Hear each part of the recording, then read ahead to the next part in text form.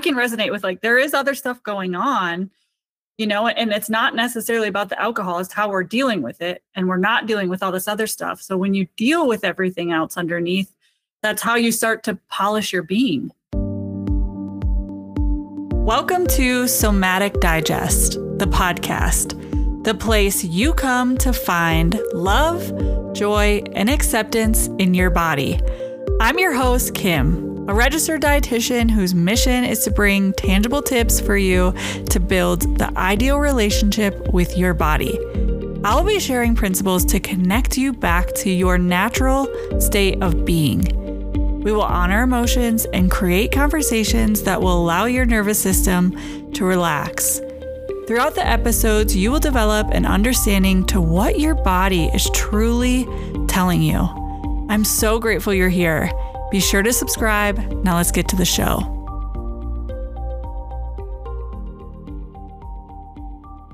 Hello, welcome back to the podcast. Today I have a really exciting episode planned. I have our first podcast interview. So it is with Jessica Dennis. I will have her share more about her, but how we connected was on Instagram, and we had such an authentic connection that I really wanted to bring this podcast episode to you guys. So Jess, welcome to the podcast. I'm so grateful that you are here, and you are our first of many, I'm sure. Oh, I love it. Yeah. So I kind of just want to open it up to have you share more about like who you are and your journey, and then I'm sure we'll get into all the meat and potatoes. Oh my gosh. Well, thank you for having me. This is fun. I love this. It's fun when you take like an online connection and like take it one step further. So I'm all about this. So thank you for having me on, because I am just very grateful. Okay. My background, I live in Wisconsin. I was born here, raised here. I went to college here. I married my high school sweetheart. We actually met in middle school. We did not date in middle school, but I will tell you from the minute I saw him, I just knew he was my person. It hasn't been though, like just one steady line in that direction. We've had a lot of ups and downs. We've been married now for 15 years. We have 3 kids. We still live in Wisconsin. We're in the process of building our dream home right now. But we just had like, I don't know, like a really exciting, like mostly good life together. I graduated from college in 2005. I have 2 degrees, one in Spanish and one in communication. So like whatever you want to do with those, they're like the most general degrees you can imagine. You kind of have to create your career. So I went out into the work world right before the recession. I was like really getting into my career. I worked for a full service marketing agency in 2008 when the recession hit. And unlike today, where the world is your oyster and you can basically pick any job you want, back in 2008, you couldn't find a job even if you wanted to work for free. Like there was nothing. I tell people all the time, I would have worked at Starbucks if they were hiring, but nobody was hiring. Mm-hmm. So I was 25 years old, and because there weren't any other options, I started my own company with somebody that I worked with at the time. We started a public relations firm, and then we also specialized in social media. I ran that company for 3 years. I didn't love it. I found that I loved entrepreneurship. I loved running a business. I loved figuring all that out, but I didn't love the social media PR space. So I left that company. I've gone through a lot of different transitions. Today, I've run 7 different companies in all different industries, including that first public relations service business. I had a stint in direct sales. I've been in vacation rentals. I've been in technology, all kinds of different things. And so fast forward, today I'm in kind of a new iteration of my career. I feel like I've taken a lot of different turns here, but the undercurrent of all of them has been in entrepreneurship. I see business as like figuring it out. It's like a puzzle. Like, how does the business actually work? How does it make money? How does it sustain itself? But my most recent adventure is actually in sobriety. And that's how we connected back in, it started around 2020. I just started to focus in on alcohol. There was like this little voice inside of my head that said, I just know that this thing isn't serving me. Because I'm big in the business world and entrepreneurship, I do a lot of personal development. I listen to a lot of podcasts. I read a lot of books. And I would hear over and over again that these high performers would reevaluate their relationship with alcohol. And I just always knew that there was something in that for me. You know, growing up in Wisconsin, it's definitely a cultural thing. I saw it modeled when I was growing up, and I just assumed I'd always be a drinker because I didn't know there was another choice. And so in 2020, I was a daily drinker, and then the pandemic just like made it worse. Like a lot of people, found myself at home in the monotony of being at home. I had 2 kids that I was actively doing at home school for that were school age kids. And I had a newborn that was born at the end of 2019. And the way I dealt with all of that stress was with alcohol. Mm-hmm. So coming out of 2020, I just realized like this was something I really wanted to figure out, but it was hard. Like at that point, I definitely had a strong habit around drinking. Alcohol is an addictive substance. There's definitely an addictive quality to it. But I knew that my drinking wasn't to the point where I needed to seek like something like AA, which thank goodness it's there for anyone and everyone, you know, anybody and everyone who needs it. But that wasn't me. And I knew it wasn't me. But I did realize I had a strong habit around it, and I had a lot of associations around it. So I used alcohol for a lot of things. I used it to unwind. I used it to celebrate. I used it to connect with people. And it was getting curious about this and trying to figure out like, wow, where did this come from? And how did this infiltrate all these different pieces and parts of my life? I spent the next couple of years just really like diving in deep and trying to figure that out up until September 25th of 2022, last year, when I just decided I just want to be a non-drinker. I want to be done. I don't want this substance to play a role in my life at all. And that can seem like a really extreme decision for some. But for me, I looked at it like I spent the last 20 years as a drinker. I wonder what it would be like to be a non-drinker. Like, what does that life look like? I didn't even know. I didn't have many, if any, friends around me who didn't drink. You know, I didn't have those influences. And so for the last almost 11 months now, I have been kind of uprooting my life and surrounding myself with people who don't drink and putting myself in circumstances where I don't drink and just getting curious about really the sober, curious world. And I've been actively sharing that journey through social media. And where this goes, I don't know. I'm fully in process, but I really enjoy it. I will say it will change everything. It's wild because it was one part of my life. But when I knew that I wanted to change my relationship with alcohol, it was like infiltrating lots of parts of my life. I'm somebody who has a predisposition to depression and anxiety. In fact, with the birth of all 3 of my kids, I was in that postpartum state. I was on medication. I thankfully don't take medication consistently if I'm not postpartum, but I definitely have a predisposition to it, and alcohol makes it way worse. Mm-hmm. So the way that plays out for me when I was drinking was that I just always felt like this low level hum of anxiety and always questioning like my value, my worth, where I'm going. And there's just so much clarity now that it's gone.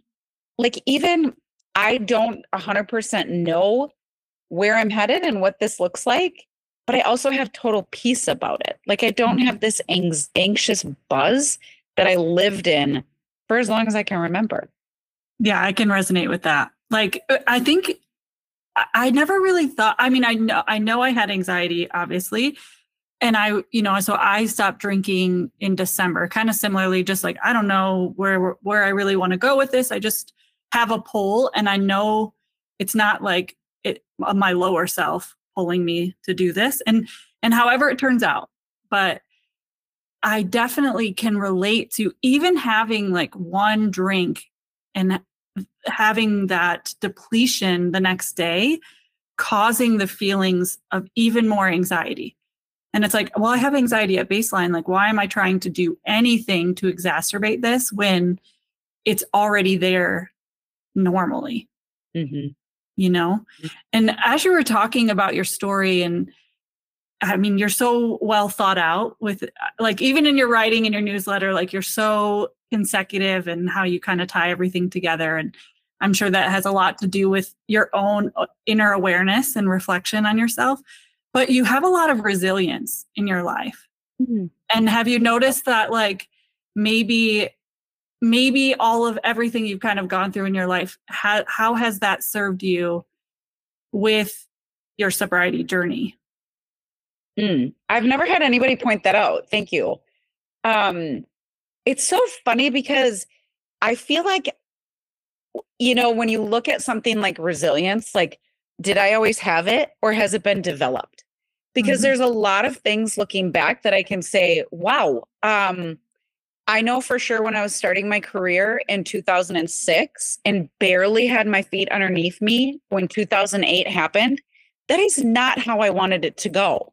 But I had to get creative and figure it out. I remember thinking to myself at 25 years old, well, I could stay here with this company I'm working with and work for free, because at that time, people were cutting salaries, people were working longer hours. Like, it was just, your time was less valuable because businesses just couldn't pay for your time. And so I thought I could stay here and work for free, or I could go out on my own, still work for free because I'm not going to be able to pay myself. But I could figure out how to run a company, because somewhere in the back of my mind, I wanted to do that. I wanted to run a business. And I just thought, well, right now I could do that and still work for free, or I could be working for someone else and work for free. And I decided to try to work for myself. And I took out a $10,000 loan from my dad and paid it back in 10 months with interest and worked for free that way.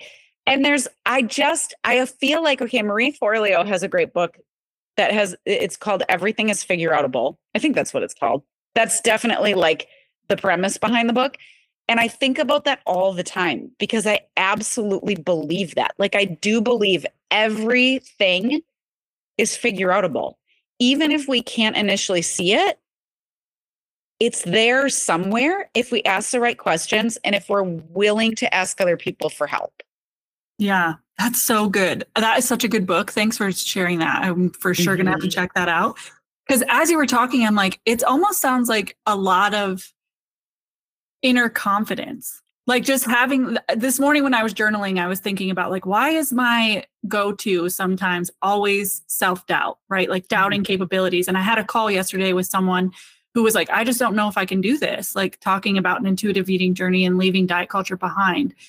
And it's like, why do we go in this self-doubt? So I'm wondering, on the topic of that, as you were talking, I don't know if this is true, but on the outside, it kind of seems like you're like, I'm going to figure it out, right? Like, I have the capacity and the capabilities to figure it out. So I'm just going to figure it out.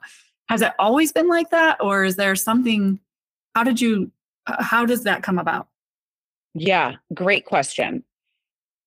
I think there's always been a piece of that in me because my parents will tell stories about me when I was a kid, and they would tell me not to do something, and I never listened. So for any of the parents out there, I have one myself.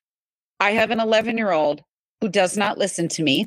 She is very headstrong, and I think all the time, this will serve her well. Mm-hmm. Right now, it'll drive me crazy, but it will serve her well. So I think there was always a little piece of it in me, but I will tell you, as I've gotten older, it's been harder to tap into. Like, I actually found it to be easier to access when I was younger. And I think because there's a lot less at stake and we have a lot less baggage. Like, as we go through the years, we carry a lot more with us. And sometimes those things can hold us back. And so I've actually had to coach myself in situations to just take us one step. So there's a couple things I think all the time. One of them is, why not me? if someone else could figure this out, why can't I? If Mhm. there are other people living a life of sobriety and they're thriving, why can't I? Mhm. And then the other thing, so I always ask myself that question and immediately I'm like, no, I totally can. Even if I don't know what it looks like or I don't know how to get there, I know that like, so it starts with that belief. Like I know I can, even if I don't know how. And then the next thing with that how part is like, I don't have to know everything, but like, what is one step I could take that would just help me move one step further? So I'll give you a very tactical, tangible example. When I decided on September 25th, that morning, that I didn't want to drink anymore, I had no idea how I was going to do that. I had taken breaks from alcohol in the past, um, but I always went back. Like I knew I had not made that mental transition, but I knew that a part of the process was just abstaining from alcohol. And so when I decided that morning, I didn't know what I was doing, but I decided to go for a walk. And so I put in my AirPods, I put on my walking shoes, and I grabbed my dog, and we went outside and we went for a walk, and I listened to a sobriety podcast.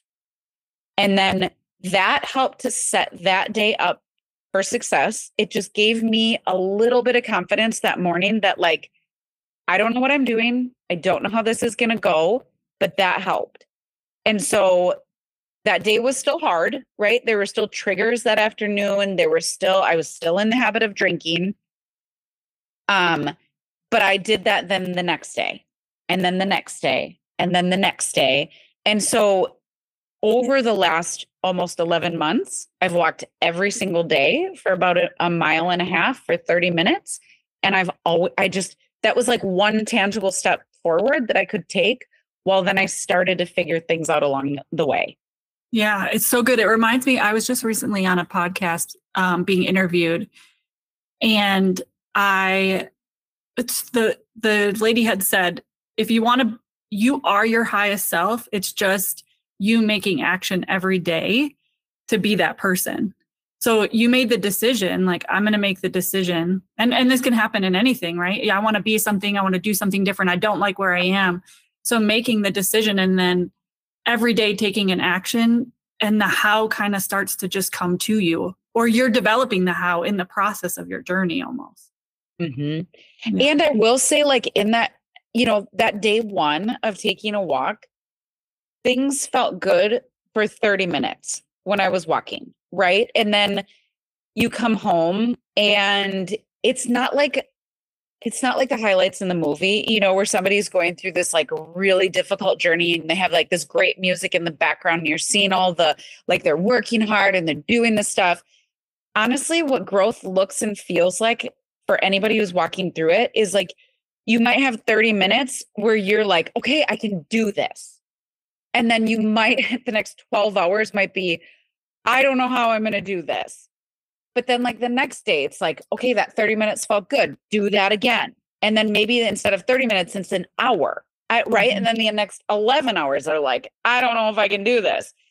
It's back and forth. I still have like, it's constantly a push, pull, but leaning into like, what is one step I can do today that just helps me move me closer to that goal? Yeah. Yeah. Mm-hmm. We had talked on the messages like on Instagram, and you had mentioned that you had connected with, like, I don't know if it was a nutritionist or someone or dietitian or something who was using food in this way to help this. I love this idea because it really encapsulates the gentle nutrition of intuitive eating. That's really using food for a purpose. Can you explain your experience with this and more about it? Yeah, so this is super, super funky. There's someone on Instagram I follow named Brooke Scheller, and she runs what's called functional nutrition. And she actually just wrote a book. It's in launch phase right now, and it'll be coming out, I think, at the end of this year. And it's essentially using nutrition to support your sobriety goals. This was not a concept that I was familiar with when I started out on this journey, but when I look back, I can see that it was a big part of it. So I wasn't familiar with this concept. I didn't know I was actively doing this. However, I was working with a nutrition coach to start to like work on my nutrition, because simultaneously in my sobriety journey, I was also going through like a hormonal journey where I was getting my hormones tested. I was testing for different allergies because I just didn't feel good. Like, not only was this a sobriety journey over the last couple of years, this was also just like I don't feel great. Like, I don't have the energy I used to have. I'm carrying extra weight on my body that I don't feel like I should be carrying. And it felt much more than just like, well, I'm approaching my 40s. I've had 3 kids. Like, I didn't want to use that as an excuse. Like, I wanted to feel good. And I knew that somewhere I knew I could, I just didn't know how. So tangentially in this sobriety journey, I was also working with this nutrition coach, and we were working on the basics, right? Like, we were working on proper hydration. We were working on macronutrients. And what I like about macronutrients is that you really can't get it through packaged food, or you really have to focus on whole food nutrition. And so, like, I don't care what plan you follow, like, that's just good advice for anybody, right? Like, so you're getting your carbohydrates through like fruits and vegetables versus getting it through pastas and breads. And those things are not bad. They can be a part of it, but we're really looking at whole food nutrition. In that process, we're prioritizing protein. And we just like, over time, I started this journey in the beginning of 2001, really focusing on nutrition. And over time, it has radically changed my body composition. And I think it played a huge role in my sobriety journey.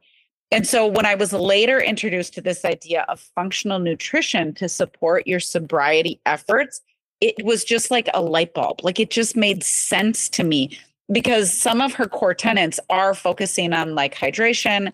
It's focusing on protein. And she talks about why protein is important. I don't know the ins and outs of all of it. Okay, so what was so fascinating to me after the fact was that you can look at sobriety like I did for a number of years and think, if I just stop drinking, then I can get a handle on my nutrition. I can get a handle on, whatever my career aspirations. I can get a handle on insert whatever the dream is, right? And I thought the key to unlocking all of that was getting a handle on sobriety or my relationship with alcohol. What I have since learned is that a lot of times that's the hardest piece for people, is to like stop drinking. It's actually very hard just to stop doing something. We're a lot better as humans at doing things. Give me a to-do list. Don't give me a to-don't list. And so, because anytime somebody says, well, don't do this, it's like, that's all you can think about. Don't drink, don't eat sugar, right? It's like, that's all I want. So give me the to-do list. Well, the to-do list is move your body for 30 minutes a day, right? Like, feed your mind with things that inspire you. So whether that comes through an audiobook or a podcast, feed your body with whole food nutrition, focusing on the macronutrients. Like, I can do that list. And it was through doing that list that it actually made the one thing that I wanted to change easier. Yeah. Yeah. I can resonate with that. Like, even going and learning like simple nutrition advice is always like in clinical, if I'm going to go in and give someone who just had a heart attack, I would never be like, don't eat salt. I'd be like, add this instead, right? Like, you can use lemon or citrus or something to give that a taste. And it resonates really, because I mean, like you said, it's so easy to focus on something instead of nothing, really. Did you notice in your sobriety that like anything that came up with like body image stuff or, nutrition things, did anything come up harder since you weren't drinking anymore? So what's so interesting is, okay, so I remember like the first 2 months of not drinking, it was all about the alcohol, right? Like, it was all about just avoiding alcohol, like noticing the trigger and then working through it, right? So maybe it was like going to a restaurant that I used to drink at, and then feeling like, wow, okay, like I'm physically reacting to this. I really want to have a drink. And then just letting that pass, like noticing it, sitting with it, and then letting it pass. That was like the first 2 months. It was all about alcohol. It was all about avoiding alcohol. And then it got easier and easier and easier until I remember a moment where I was like, holy crap. It was all about the alcohol when I was trying to avoid alcohol just so I could get days under my belt. And then it flipped and it wasn't about alcohol at all, where I would still have the triggers, but I started to notice the things under the triggers. Right. So I went to a concert pretty early on in sobriety, and I wanted to have a drink at the concert. And I was like, okay, this is interesting, because I also don't drink the things at concerts. Like, I was a wine person, and that's basically it. I did occasionally enjoy margaritas, but I was mostly just wine. So I was like at the concert, like, wow, what would I drink at this concert? Like a seltzer? That is not my thing. Like, I would literally be drinking only for the purpose of alcohol. So what is this? And I noticed, like, I want to fit in. I want to be liked. And I watched other people. You become very observant when you're not drinking. And I noticed other people feel the same way. Like, when the music, like when there's a song that comes on, people get really loud and they like are making big motions. And it's because we want to fit in. We want the community. We want to be liked. We want to be part of something. I drank because that's uncomfortable. Like, it's uncomfortable to feel like, oh, I'm kind of at the end of the row. I don't really know if I fit in. I'm definitely not like the cool girl in the middle. Like, I don't like this. I feel a lot of tension. And so it's one example of so many where I was like, oh, yes, this is not about alcohol. I see where this started. So yes, in the beginning, it's all about alcohol, and then it has nothing to do with alcohol. And I actually very much preferred when it was about alcohol. It was very simple.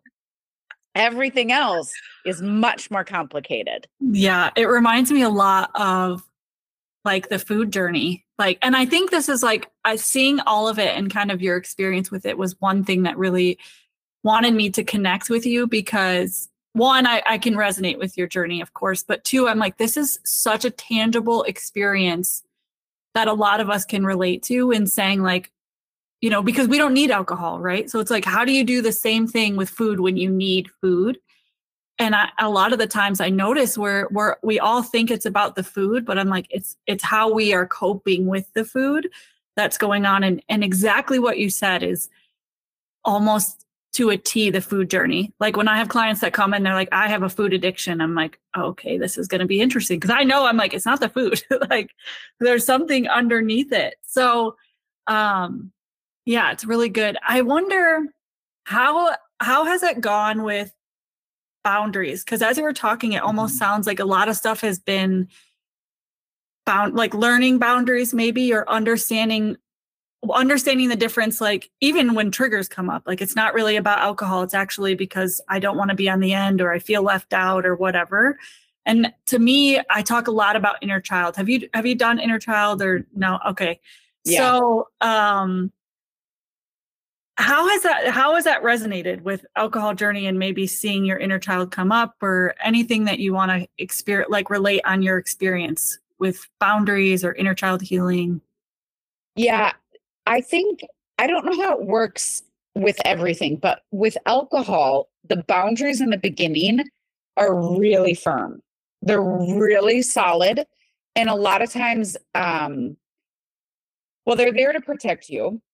And in the beginning, they're really reinforced. And so, like, in the beginning, I didn't do a lot of the things that I used to do. I didn't hang out with the same people. I didn't go to the same places.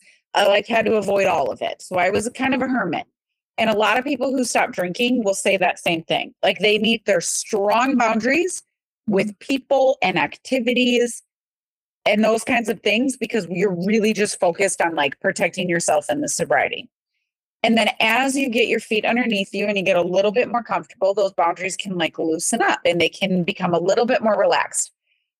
It's really fascinating because I have different boundaries today, or I should say I have boundaries today. I didn't have, these boundaries before. I really notice things about myself and I know myself in different situations now where I recognize when I want to leave or I'm uncomfortable or like whatever it is that I was looking for has come and it has gone and I am also good to leave. And I listen to that now and I don't put myself in situations or keep myself in situations that are just not healthy for me. Yeah. And I did before. And a lot of people do. A lot of people use alcohol because they're violating some kind of a boundary that they need in order to protect or take care of themselves. Yeah, I can resonate with that for sure. It's like there's a reason why we're trying to numb in some sort of way. And it could be, food, whatever, but we're numbing it because the boundary was crossed. And even if it's like, I love how you brought awareness to wanting to stay too long, right? And even knowing like, oh, and it switched and I'm ready to go. And then respecting yourself in that space. I'm curious to know, I have, through inner child healing, I've kind of played with like, I don't have kids, but seeing kind of how kids become safe as you start to become more solid in your own safe security and protection within yourself. How has your kids responded to your sobriety? Oh my gosh. You know what's crazy is if we had had this interview a year ago, I would have told you that my drinking doesn't affect them. My drinking wasn't, the older I got, the less excessive it was. There was definitely a season in my life where it was excessive, hands down. But the older I got, the less excessive that it was and the less like quote unquote dangerous, like I was at home for the most part, like it would just be me and a bottle of wine on the couch. Like what could go wrong here?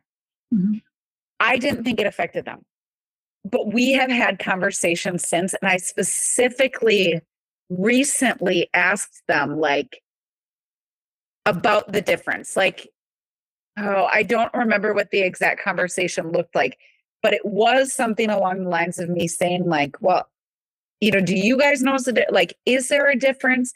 And I was shocked by their response. They were like, oh yes, I know. And I was like, kind of taken aback by it. Like, what do you mean? Like what? And they're like, oh yeah, no, you're totally different. You're totally different. And they were so over the top about them. Like, well, okay, all right, like calm down. What? I think that let's tread lightly. I feel a little sensitive around this. And they're like, no, Mom, you're so different. You're just like, you're fun. You're carefree. I don't think they use the word carefree. You laugh, like you just don't take yourself so seriously. Yes, it's night and day difference. And what's wild to me, because I'm the person going through the transition, I didn't think it was that different. Yeah. But I still, like any parent, like lose my mind. I still lose my temper. I still do things that I'm like, wow, wow, like that wasn't my best self. I think I need a timeout. I'm not quite sure what just happened there. I kind of lost it. We still definitely have those moments, but honestly, like I am gentler even with myself and I'm quicker to apologize. I cool down a lot faster. Yes, I do think that creates a safer environment. I grew up in a household with two daily drinking parents, parents who drank daily.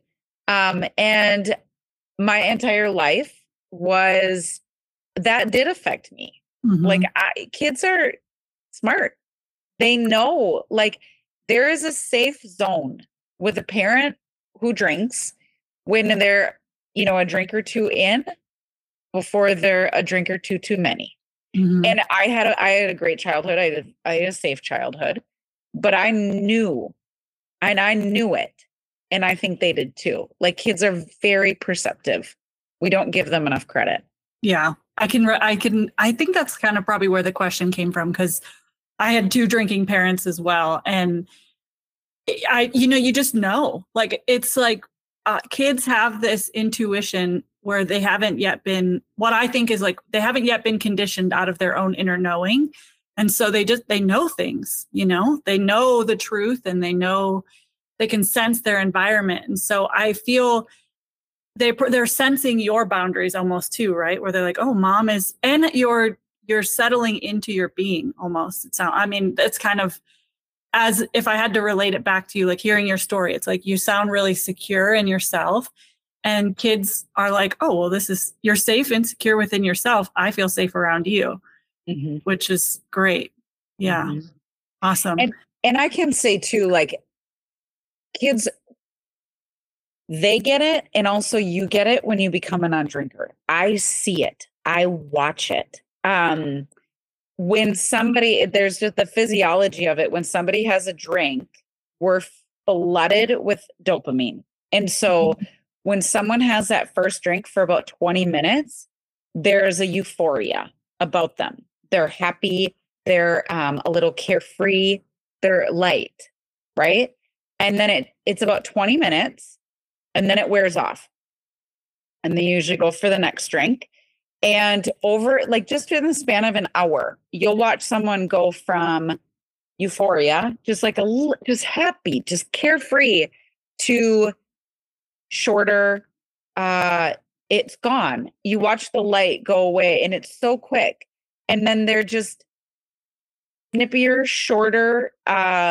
It's just gone. And it happens so fast. And I see it now. Mm-hmm. And I'm curious about it because I know I experienced it. Part of the reason I want to change my relationship with alcohol is because I was a drinker for 20 years. And like alcohol it was progressive. And so I drank more and more and more. And I no longer got the same high at the end. Like, I remember I was just like chasing something that I could never achieve. And I just was like, it's broke. Mm-hmm. It doesn't work anymore.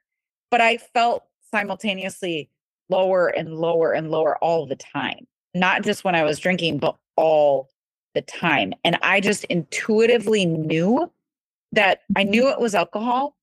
And I knew that it was off. Like, I wasn't supposed to be this low all the time. Even with that like predisposition towards depression, I just knew it was off. Yeah. Mm-hmm. Yeah. Almost like for me, it's like just stuffing something down, right? Like, we can't really like polish something because there is like I can resonate with, like, there is other stuff going on, and it's not necessarily about the alcohol, it's how we're dealing with it. And we're not dealing with all this other stuff. So when you deal with everything else underneath, that's how you start to polish your being, mm-hmm. and become more radiant, right? And really own yourself and find your true self and your own authority. And, of course it's not easy ever to polish all that, but worth it nonetheless, for sure. I could keep talking to you forever, but I want to respect your time and kind of wrap it up here. I want to give you an opportunity you have a great newsletter. If anyone who's kind of here listening, I want you to kind of share a little bit about the newsletter, maybe how you started it, whatever you want to share. And then we can link it in the show notes for people to find. Oh my gosh. Thank you. I appreciate you giving me that opening for it, because I forget to promote it. I forget to talk about it. It's like this, because it also feels like this little project that truly helps me as much as I think it helps other people. Mm-hmm. And I'm glad you brought it up, because so my newsletter is called Life After Alcohol. And I started it at the end of March, and it used to come out 3 times a week. Now it's twice a week. That feels a lot more manageable. So it'll probably be the schedule moving forward, but it's essentially just like my experience walking through this journey of sobriety. I say all the time that, you know, if you go on Instagram, you'll see the before and you see the after, and we never get the in between. Mhm. This is my in between. It's the real, it's the thoughts, it's the hard, it's the good, it's anything that I'm going through. And it's just straight content. It's just straight copy. It's exactly what my experience is. And I have a lot of people who will respond to me about it. If something like hits them that day, that they're like, thank you, I resonate with this totally. And it's just nice to see our story reflected back in somebody else. But what's been so interesting to me is a lot of people subscribe to it. A lot of them that don't even struggle with alcohol. One of my most popular like audiences, if you will, is people with food addictions, because there's so many similarities. Like I can even say, like, even though alcohol it's a highly addictive substance, I personally was not physically dependent on alcohol. I did not have to receive physical treatment for alcohol. What I struggled with was I was using it to numb. I was using it to stuff. I can really relate to what you're saying about like this, like bottomless, like more. I needed more. I remember just drinking alcohol fast. Like I wanted it. I just remember feeling like I wanted to stuff it in there. There was something I didn't want to come out. I had a lot of anger that I had to let out and to deal with. We know that anger is a secondary emotion. There was a lot of sadness. There was a lot of stuff that I've worked through. I don't think we're ever done. I mean, I work with a therapist, a counselor, a coach, all wrapped up in one. I just saw her this past week. It's an active process. We're always going through stuff, you know? And so I was using alcohol as a way just not deal with all of that stuff. I was also using alcohol to quiet that inner voice that was like trying to tell me, like, you're not supposed to be here. This environment, you're not supposed to be here. You're not. I just knew that I wasn't listening to her. I wanted her to be quiet because, quite honestly, if I had to listen to her, it would change my whole life. And I didn't want to. I just wanted to fit in. I wanted to be liked and I wanted to have friends. But unfortunately, I was sacrificing a lot of things in order to get those things. One of the things I love the most about your newsletter is that it's like, it feels like a journal entry. Yeah. And I think you had said that in one of them, but it is very personal and it feels very personal, which is why it's so relatable, really. And even on the topic of the food, I think that's what's happening. Like any sort of something that we're consuming, this is my belief, whether it's alcohol, whether it's food, that act of stuffing someone down, to me, I'm like, it's the inner child that we're stuffing down. And it's because we have to go through, you know, the anger and the fear and the shame and the sadness to own who we really are. And a lot of the times it's not who we're conditioned to be, or the thing, like then there's the diet culture piece and all of this. So yeah, I really enjoy reading your newsletter, which I can't say that about a bunch of like emails that we get overwhelmed with, you know, but it's always right on point, like anything that you're going through. And it's been fun to follow you in your stories and then see, like, I'm like, oh, I can see, you know, like, oh, the vacation when on 4th of July, and then the newsletter came out. It gives us an idea of like, oh, we can see that. But then you give like the behind the scenes, right? So you're almost doing both. Now that I say this, it's almost like you are doing the highlight reel, but then your newsletter is like, it's not what you think it was, you know, which is, it's good. It's fun to be a part of it. Thank you. Yeah. And you're open, you know, which I think at least right now where I am, like, I want this transparency in people. Like I'm really liking seeing people's vulnerable sides and being transparent and being in the muck with people, because it's not what we thought it was. Like the highlight reels are not real. Yeah. Yeah, I agree. I am only interested in like deep, honest conversations. Yeah. Me too. That's it. Yeah. Sometimes I'm like, God, can't we just talk about the weather? I'm like, why does it always have to be so deep? But yeah, I'm like, I just can't. I'm not here for it. But I love it. yeah. Yeah. Okay. Well, wrapping it up, I just want to ask one question that I'm going to be asking everyone.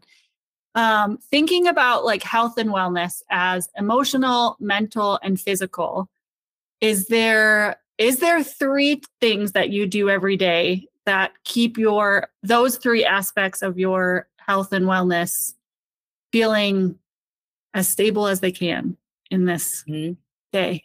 And what are they? Yeah. I am a creature of habit. I really like routines. I thrive in routines. I also love exploration and spontaneity, but within like my routine. So mentally and spiritually, I wake up every morning and I read the Bible. So I'm actually going through it for the second time. And it has grown my faith tremendously. And I find that both spiritually and mentally, it has challenged me in such a good way. I'm also an avid reader. I'm a writer. So, of course, I love to read. I listen to a lot of podcasts. I will tell you in my sobriety what has been interesting, and I never noticed this before I stopped drinking, is there's like a threshold for taking in information and I can feel it. Like when I'm done and I'm like, oh, okay, that's enough. Nothing like that's enough, because what's interesting is, and there's like this little voice that comes in that's like, you should be doing more. The shoulds, right? All of that. And that's when I realized like, yep, you've overdone it. You've taken in too many podcasts. Like now it's time to listen to music. And so I really do prioritize that like creativity in the music. And I really prioritize trying to create as much as I consume. That's a new balance for me that I have found that mentally and spiritually is really healthy. And then physically, two things. I try to move every day for 30 minutes. That typically includes either walking or lifting weights. Like those are my two activities now. So I try to move for 30 minutes and I really try to focus on whole food nutrition. I'm not always tracking what I eat. I did for a long time because I really believe if you don't track it, you can't change it. So that was true for me with sobriety, and it's been true with food. I needed to track the days that I wasn't drinking to really know, like, am I moving in the direction of my goals or not? With food, for a long time, I needed to track like what I was eating to just know, like, okay, are we super carb heavy, or are we like, a lot of times we're not getting enough protein, right? And then it was like, just also with fiber, like where are we at with those kinds of things? So like tracking that stuff was really helpful. And now I don't track as much, but I do focus on whole food nutrition and trying to like prioritize protein and hydration. Those two are, if I'm going to track anything, those are like probably my two big ones. Yeah. Yeah. And I think the cool thing lately that I've just been thinking about is like, everyone's health and wellness journey looks different for them, right? So tracking for you might be great. Other people, it's obsessive. And so it's really understanding like what works for you and what your goals are. And I think the biggest thing that I have taken away from kind of our conversation has just been every single day doing one thing that leads you to your goal, whatever that is, however that looks, and really prioritizing that on your journey. And letting that be enough. Yeah, that's huge. Yeah. Right. Like my one thing for a long time was just don't drink. And I mentioned it's hard to do the don't list, you know? So I really had to focus on the do list. Like, okay, so if my one thing is not drinking, then I need to make sure I take that damn walk every day, because I know that it helps, brings up my endorphins, helps me feel good, feeds me mentally, because I'm hearing a podcast. I know I'm not the only person in the damn world who's trying to do this, you know, because I'm hearing somebody else's story. I got to work on, a lot of times we're just damn thirsty. So like drink some water, you know? So it's like, I focused on the to-do list, but it was all in service of that one thing I was trying to accomplish. Yeah. Which was changing my relationship with alcohol. Awesome. Well, Jess, thank you so much for coming on. It was such a pleasure. I loved hearing your story. And we'll link the newsletter below. So if anyone wants to kind of follow your journey as well or resonates with it, they can follow you along there. I love it. Thank you for having me. I appreciate this. Yeah, of course. If you are ready to take your relationship with yourself and food to the next level, I invite you to apply to my physical decoding program. In my program, I help women release the confusion, judgment, and comparison they feel with themselves. They learn to empower themselves using food in a way that aligns with their lifestyle. Through my program, they learn emotional regulation, how to honor their physical needs, and respect their body, all while continuing to enjoy life and food at all the parties and events. You can grab your spot by clicking the link in the description below. I'm honored to help you feel loved and accepted in your body now.